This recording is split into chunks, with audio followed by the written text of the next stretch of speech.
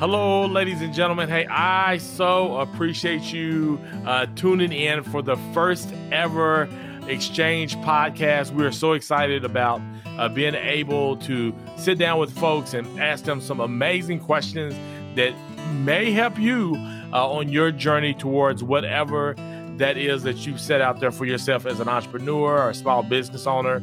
And I even say professionals. I mean, the more and more I look at this, I see professionals in the same way that I see entrepreneurs. They're still trying to discover, learn, and achieve whatever those goals or wins they have set before them or the organization that they work for has set for them. So, and it's all about that discovery, learning from one another, trying to provide wisdom to each other in order to move forward. And today I've asked my friend who's just started this journey, but has been around in the what we say in the collegiate area. Is that how we'll say that? Yeah. And so a bunch of experience there. She's added value to me and some of my team, and just very bright and brilliant, and has a very good-looking husband as well, if I may add there. And so, Kendra, can you just introduce yourself and kind of tell people who you are? Yeah, thanks so much for having me. I appreciate it. Well, my name's Kendra Alcala. Professionally, I have been working in higher education is what we like to call it. But yeah, the collegiate field for about 10 years, doing lots of different stuff there. I'm currently still doing that as well, helping students, working on the student affairs side of things. But I've done everything from working in residential housing. So there's lots of crazy stories there. I did some student conduct, worked in that area for a while. And then most recently, student organizations, leadership development, and currently at OSU in the advising section of academic affairs. Yeah. So tell me, like, as a kid, like, what was that like for you as a kid? Did you one day say, you know what, I want to work in higher education? Like, what was that like for you? Yeah. What were the things that you gravitated to as a young person? So absolutely not. I didn't even know that was a thing. And if you ask most higher ed people, they would probably tell you the exact same thing. I actually wanted to be a veterinarian when I was really young. Like every good kid wants to be a veterinarian. I was feeling pretty strong about that all the way up until heading to college. And then I realized I don't have the financial means to continue to go to vet school. It's really, really, really expensive. And that's okay. I just had priorities in my life. And when I really thought about it, the time and money spent to do that, I just wasn't prepared to do that as a young 18, 19-year-old. So instead I shifted and went to school to be a vet tech, which is like the equivalent of an RN in vet medicine. So I have that degree instead. Really enjoyed that. I like the process of just learning in general. College was always something I knew I was going to do, not something I was made to do. I just really like to learn. And then I just stuck around, and a bachelor's and a master's degree was something I always had a vision for in my life that I knew I wanted to accomplish. Again, not so much for other people, but a goal for myself that, that's something I wanted to accomplish, to have a master's degree. So I did that. I'm proud to say it. I'm an OSU alum. So go Cowboys. And I have a master's in ag leadership. So that's what my master's degree is in. So everything I've done in college is science-based. Yep. Did you say ag leadership? Ag leadership, yeah. So a lot of people who do that head into like extension education. And so things like, if you're familiar with 4-H, FFA, county extension agents that come out and might help, that's what my degree's in. Can you kind of share, like, why is it like so specific, ag leadership? Is that just because you would go into education? Like, why leadership, why not ag education, or how does that break down? Yeah, so ag ed's a great degree. I just don't have any desire to be a formal teacher. Sitting inside the classroom is not something that I necessarily feel I have a talent to do. I like to educate and I like to inform, but like a 8 to 5 sitting inside of the classroom teaching people stuff all the time just doesn't fit with my personality. So ag leadership, because I like the idea of helping others gain personal tools to help themselves. We can do a really great job of equipping people. And if we can equip others, they can raise themselves out of their own situations and then in turn have the responsibility to equip others. And I think that's really what the mission of ag leadership is educating the public. What can we do to be better? And then it's your responsibility as a good citizen to turn around and help other people do the same. And that really inspired me and is what drew me into ag leadership specifically. That's awesome. Now, when you were in high school, did you do any ag or FFA or 4-H? I'm sorry, you cut out there. I'm sorry. I said whenever you were in high school, did you do any 4-H or ag or anything like that? FFA? Yeah, I was an FFA in high Okay. school. Was FFA president, so I got that Come pin. on. Yeah. So I'm That doesn't originally surprise me at all. um, I'm originally from the southwest corner of Missouri. So between Springfield and Branson, I grew up in a tiny little town called Sparta. My high school was super, super tiny. 9 through 12 was 300 students max. So FFA was a big part of just the school environment in general. So yeah, I was definitely a part of that. I Yeah. didn't show cattle. I didn't do the animal thing. That wasn't how our FFA was set up. We were set up more for the leadership and debate teams. I did a lot of ag debate. I did spontaneous speech where we would go to a contest. They give us a topic. You'd have 5 minutes to prepare. Then you just had a talk. We had spontaneous interview, which I enjoyed as well. That was a big thing we did. So again, show up. They would give you a job, a description of the job. You had to write a resume and then go into the person and try to convince them to hire you for that job you just learned about. So lots and lots of stuff is all about leadership and working with others. Yeah. Yeah, so whenever I grew up, I really wasn't aware of what 4-H and 4A, FFA, and all those things really provided. And so it wasn't until I got older and I was invited to go speak for 4-H, and then I started having some friends who were FFA ag instructors, and so I learned more about FFA. And so now I have my children in FFA Yeah. because I mean, when I meet the students who have been in FA, like yourself, or adults who've been in it, they're just always really sharp and well spoken and things like that. And so hopefully I can convince my kids to stay plugged in to FFA because I just see great benefits. And then also I had the opportunity to coach a young lady who was at OSU in her freshman year. So she applied for nationals, national office. And so she had to have a coach, somebody to help her be able to speak in her interviews and things like that. And so she ended up getting it. Actually, she ended up helped write a bill under the Trump administration and signed was there when Trump signed the bill, and then he gave her the Sharpie, which was really cool. So, wow. Yeah. so that's kind of FFA story. It's, I personally really connect with the FFA, but there's lots of really great organizations in high school that do the exact same thing. FBLA, FCCLA, student council, or student government, however your school set up. But yeah, I encourage young students, try anything, try everything. You don't have to like it the first time. You can try something else. There's no commitment, but, get out there, put yourself in uncomfortable situations and learn. And even if you don't like it, that's still a learning lesson. Now, was that something that you just naturally gravitated towards, or did your parents kind of help? What did that look like? Was there a guardian or somebody, a mentor, somebody who kind of pushed you in that direction? My parents were really super supportive. They let us try anything and everything we wanted to do. They never pushed us to do anything specific. They always just told us, if you're going to do something and you make a commitment, follow it through, try to the best of your ability. And then if you don't like it, that's okay, but you have to try. And so I really appreciate that. It wasn't, show up for one thing and then I hate it and give up. If you make a commitment to somebody, you follow through. So even if I didn't like the activity, or maybe I wasn't spending the time to enjoy it or put in the work and the effort it took, my parents would remind me, you made a commitment to somebody, you have to follow through. And if you don't like it at the end of the year, that's okay. But, your word is gold. And if you can't be trusted to do what you say you're going to do, then you don't need to participate. So we were pretty lucky. And then my parents also told us that they would always support us. And it's really funny. Like, I didn't drive till I was 18. I didn't get a car.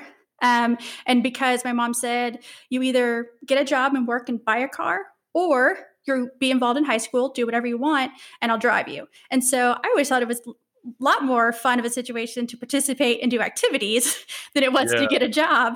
So yeah, I was involved in lots of stuff in high school. What would you say to, like, if there's a high school student out there listening right now, or maybe a parent who has high school students, like what would be a couple of things you like? These two reasons are the reasons that I'm able to do XYZ. Like, how did you see these things impacting you now? I think one of it is that if I failed, I didn't get in trouble. working in high school, specifically, I work with a lot of freshmen. And there's so much expectation that their parents have for them that it becomes overwhelming, and they have the fear of failing. And it turns into lots of scary things and anxiety and self-pressure, and, then students act out in different ways because they can't handle the pressure. So I would say, reassuring that your students that you're going to make mistakes and it's okay. And high school's the time you make safe mistakes before you become an adult and like real consequences come into play. So I would say that my parents were really great about letting me make safe mistakes and learning from it, and then helping me walk through those mistakes and saying that it's okay. We have to learn. And I would say, oh gosh, what's another one? Probably be willing to be okay with being not okay. So, that sense of impostership, I think, sneaks into everybody's lives, definitely mine to this day. I'm not good enough. Nobody's going to like me. And I just finally have to learn and be okay with, this is just the way that I'm made, and I'm not going to be everybody's cup of tea. And no matter how hard I try, not everybody's going to like me. And that's just the way the world is made. But I can't let that stop me from being the person who I was meant to be and God made me to be. And so I think if students and high schoolers, it's a real awkward age anyways, but just learn to be okay with not being okay and getting in there and trying. That's good. And kind of going into that, I'm thinking about being okay with who you are. You're married, right? Mm-hmm. To Mitch. And thinking about how relationships come about, oftentimes we have to begin to accept these people, and somehow we fall in love with these people. Just tell me a little bit about Mitch, because I think marriage is a big part of who we are, regardless of the work and things we do. Tell me a little bit about that love story. Let people know a little bit about Mitch. Oh my gosh. My husband, Mitch. He's the complete opposite of me, which I think is a beautiful balance, because if I married, the same person, that wouldn't be very much fun. He is everybody's friend. He's never met a stranger. When we were first married, I would have to remind him, like, the lady at the cash register doesn't care. Like, she has to say, how are you today? How are you doing? Like, it doesn't open the window to have a 20-minute conversation. Like, she's being polite. But then, I would observe and watch and be like, why am I telling him to say no? Like, and why am I trying to stop him from doing that? Like, yeah. I should be more open to doing those sort of things. So, he's rubbed off on me that way. Our love story, I don't know. I don't find it that overwhelmingly romantic. We met in college. For the first 2 or 3 months, I'll be honest, I don't even remember him. He tells me that we met, but I don't remember. What does he say that y'all met at? We had class together, actually. And he was in the room. I kind of can remember that he was there, but I had a job to do. I was going to school. I didn't need anybody. Yeah. I'm trying to focus. I got stuff to do, get out of my way. And so, yeah, we met in class. We met in a meat processing class, which might sound really odd to people, but when you are an ag major, a meat processing class is not uncommon. Lots of people take it. So we met in there. And so I would say I started realizing he was probably around October, November of the first semester that we were in college together. And then he asked me out every day for 6 months. And he wouldn't go away. So every day for 6 months, he asked me out, and I would tell him, no, thanks, no thanks. And he would, the next day he'd come up, ask again. I say, no, thanks, and he told me, he's like, I'm not going to stop until you say yes. And so finally, just to make him go away, I said yes. And we went to dinner. And that was our first date. We had Mexican food, and we've been together ever since. Wow, that's pretty cool. So when he was asking you out every day, was it like, hey, let's go get a cup of coffee? Hey, let's go to the movies? Or was it just the same thing every time? Let's go get Mexican food. No, he would ask anything, everything. Like, hey, can I walk you to the next class? Hey, you want to go get coffee? Hey, you want to have lunch? Hey, you want to do our homework together? Hey, any excuse, every excuse. And we also lived on campus in the same residence halls together. And so he was around. So when I say we were together every day since, legitimately, we've been almost together or seen each other almost every day since 2008. Yeah, 2008. So. Well, Mitch is a rock star, so. He's persistent, that's for sure. Yeah. So that's a big part of your life. Also, you're working in higher ed at the Oklahoma State University, but then you also have some other passions. You love to add value to people. You love to talk about leadership. Can we talk about like the side hustle that you're pursuing and kind of what that looks like and what does that entail? Yeah, so I had been working with groups and organizations before, coming in and doing activities or workshops, just in my free time. Ever since grad school, one of the programs that I worked with was 4-H. It was a group specifically with 4-H students whose children were international. So OSU has a large international population, and a lot of them are married, have families. And so when they come over, they bring their children with them and their families. And one of the activities that the school provides to the ag department is a 4-H group for those children. And so that was one of the first groups I got connected with, and I would teach and help them about once or twice a week.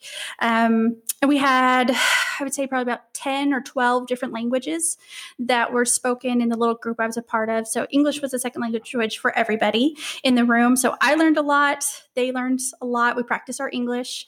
So that was probably the first place I started. And that just really reinforced this idea that I liked non-traditional teaching. I liked being with people and seeing that moment when it clicked and they realized, oh, I can do this on my own. I learned something that's going to make my life better. And so from there, it was just something that I would continue to do off and on, nothing super big, nothing that I thought I'd ever make a living on. And then I continued to work in higher education with student organizations and groups and leadership and that realm of student affairs. And then the pandemic hit. Everybody's life kind of came to a stop suddenly. And so I really started thinking, because I had a lot of time sitting at home, what else could I be doing with my life? And this thought of, you need to get back to doing this. This could be a valuable thing. And I had a real big issue for about 6 months. That whole impostership syndrome came into play. Why would people want to hear from me? I had a very blessed life. I recognized the fact that I have a lot of privilege. I don't have a super big story. I haven't had a lot of struggles. What could I say that people would want to listen to? Why am I important? I'm just a white girl from the middle of America. My parents are married for almost 47 years. Like, it's been a pretty great life. I don't have a big overwhelming story. And those thoughts just kept coming in, like, you're not good enough. You can't do these things. And then finally, I just thought to myself, well, I won't know unless I try. What's the worst thing that can happen? I could fail. Okay, I could fail. And then I move on. And I would rather live with a failure than live with never doing it. So I talked to my husband. He said, go for it.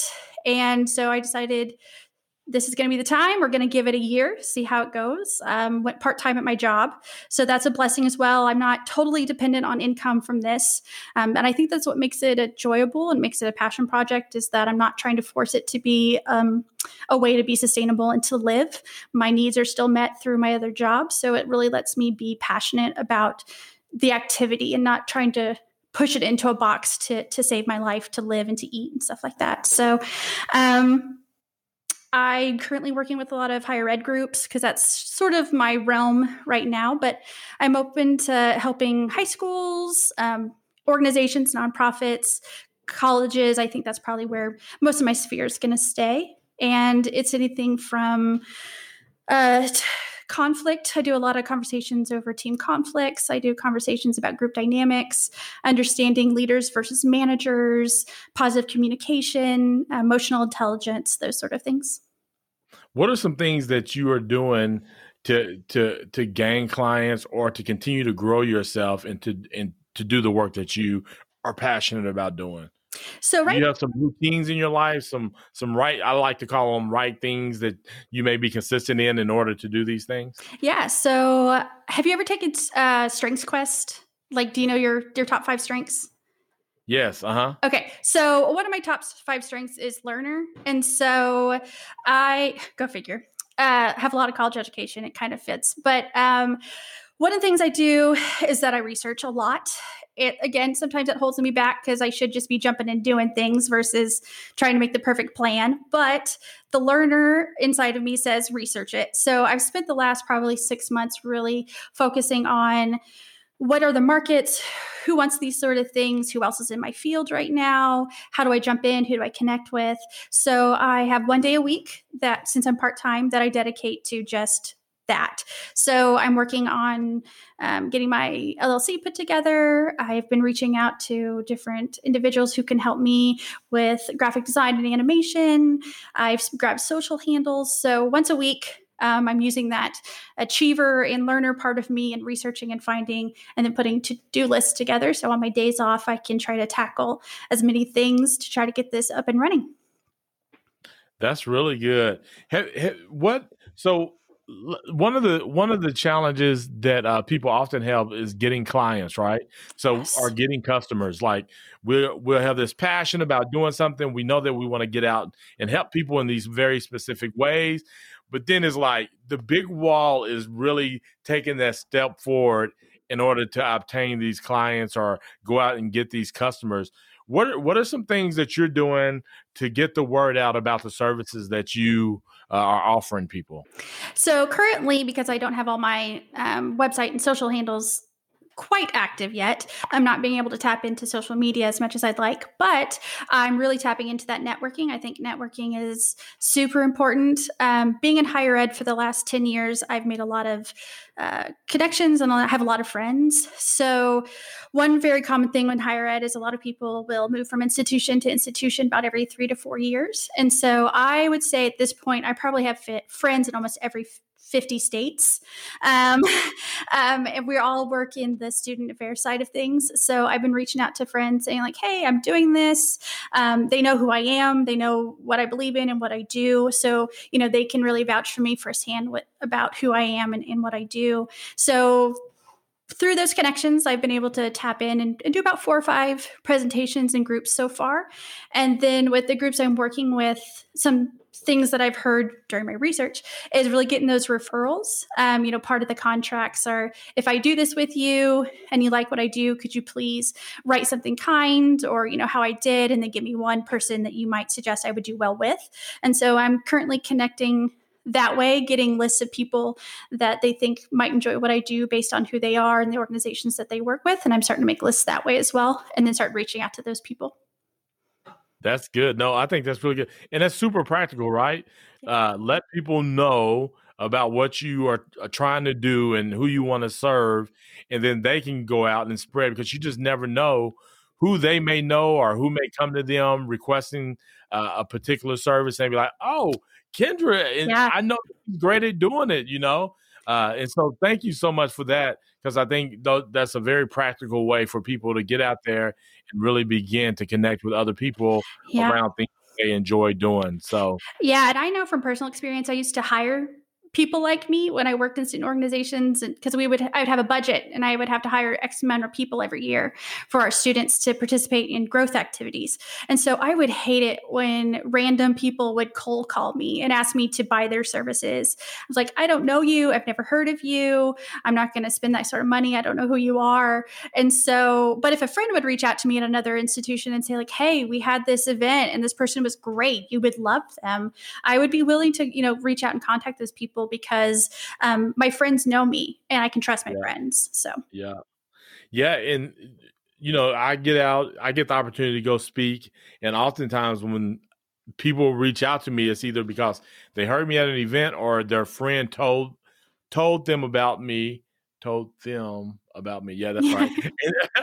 And then also social media has been great as well. I'm a big advocate for putting yourself out there, trying to do the best to kind of keep a good balance of work and who you are as a person, because I think when people can relate to you as a person, they also then will be more likely to say, I want to bring this guy on. He seems likable. He has a family. He has some of the same struggles I do. Mhm. And then also on top of that, he's teaching something that I feel like my team or my organization needs. And so Yeah.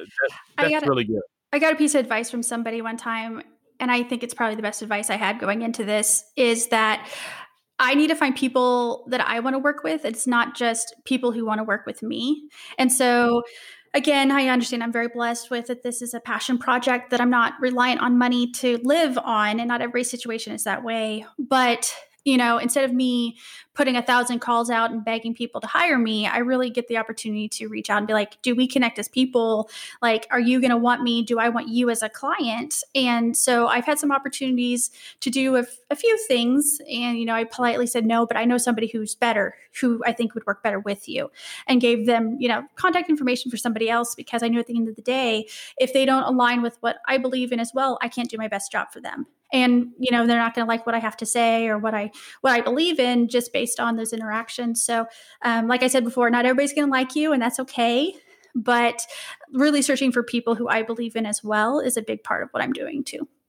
Yeah. Now, I also know that visual and things like that, the marketing pieces, the flyers, and you do a great job with slides and things like that, because I've seen your presentation, I've seen how you work in that. But also, your husband's a photographer. Like, you're gonna have the best social media out there. You're just gonna have him follow you around and take pictures and video you. Yeah. Right? Yeah. So, my husband works in education as well. That's another one of the things that we kind of connect on, but he works in the tech system. So Meridian Tech, Francis Tuttle, if anybody's heard of that, but he works at a specific location over in Drumright, Oklahoma. It's called Central Tech, and he teaches animation, photography, graphic design, and video over there. So I got some resources that I can connect with, definitely. Unfortunately, he's an amazing photographer, by the way. Yeah, he's great. And he does side work as well. So. Yeah, Mitch Alcala, he's out there. You can look him up. Yeah, plug in for him.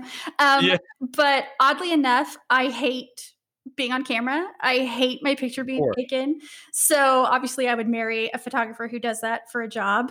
But he's been very helpful. He's been willing to, assist, and he's super supportive. And when we're ready to do those things, which we're getting pretty close, he's going to do that. I was looking at some websites the other day, and in his loving fashion, he saw what I was doing, and he looked over and he closed my laptop. And I just looked at him and he said, "We're better than that. We're not doing that." In reference to using an automated system with a template website. And he's like, "No, we're better than that." And he just closed my laptop, and he said, "I'll handle it when we're ready." So he's going to build it from the ground up. He's going to code it. See, that's what I'm saying. Like, I don't have that luxury. That is an awesome luxury to have.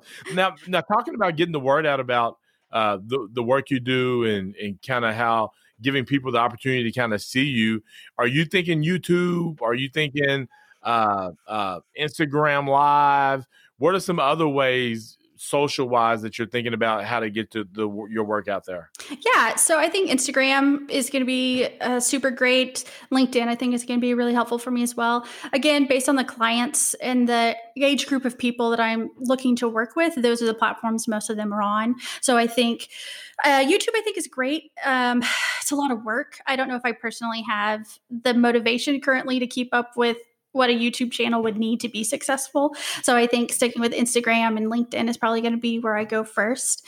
I just know myself, and if I try to do too many things at once, something's going to suffer. So, eventually, maybe someday that would be a great idea, but not currently. So even on Instagram and LinkedIn, would you still not do video, or would be more text and images, or will you do video?